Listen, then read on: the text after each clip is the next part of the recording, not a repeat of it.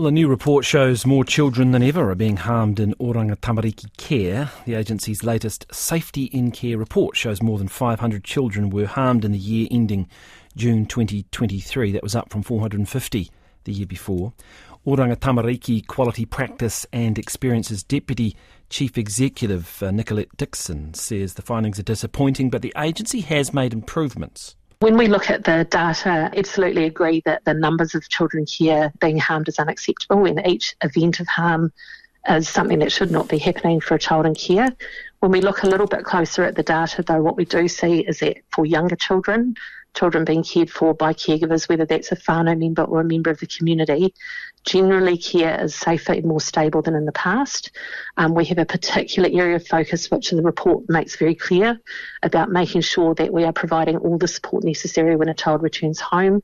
And obviously there's particular work that's needed in our residences.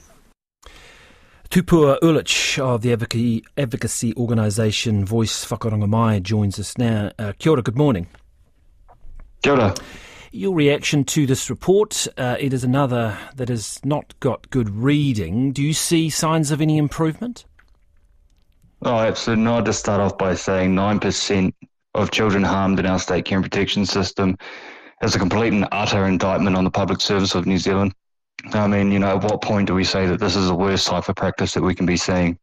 And it urgently needs a select committee hearing ensuring that the Public Services Commissioner is held accountable for failing to ensure senior leadership at Oranga Tamariki are doing everything in their power to ensure our kids are safe in their care. Okay, let's sort of break it up a little bit in the sense that there's some different aspects to this report. One being the number of children who go into a residency and are harmed by other children there. Now, that is continuing and seems to be a big bulk of the numbers. It must be extremely concerning that there isn't better ways or mechanisms to ensure that when a child goes into a residence that they are safe from bullying and from abuse. Yeah, well, exactly. I mean, a lot of the times these children and young people are placed into Oranga Tamariki's care because they've faced these in their home environment.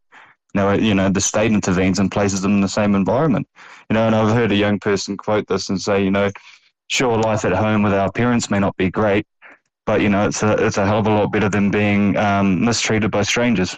So what would you do in that instance? It must be very difficult because you've got kids that are damaged, that are wounded, that are angry, all sorts of things going on. How do you protect everyone in that residence situation?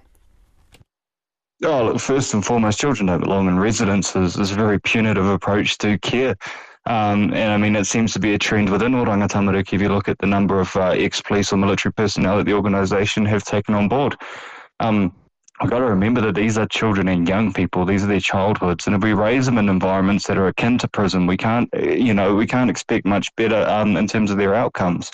And also failing to ensure their safety within these. I mean, it's literally locking these young people away, keeping them out of the public eye, and they're suffering in silence, and a lot of the time it's not seen. We're reliant on reporting to show this. It's frightening. But are there not, I get that, but are there not things that could be done in terms of video surveillance, in terms of better staff, Absolutely. In terms of making sure that you try and minimise all those things? Absolutely, and Corin, I mean, in my time working down in Wellington at the Office of the Children's Commissioner, seeing a lot of the escalated grievances, the number one reason for them not proceeding or being escalated was due to a lack of evidence. And the number one reason why there's a lack of evidence, the CCTV cameras weren't functioning. So when are we going to do something about this? We need it to be mandatory for them to be operating. And the child's voice has got to hold more weight. Often it's suppressed by the adult voices around them. And, the system favours the adults, always. Tupua, thanks very much for that. We really appreciate speaking to you. Tupua Urlich there from the group VOYCE Whakarongo Mai, which is an advocacy organisation, just following another, pretty damning report on Oranga Tamariki.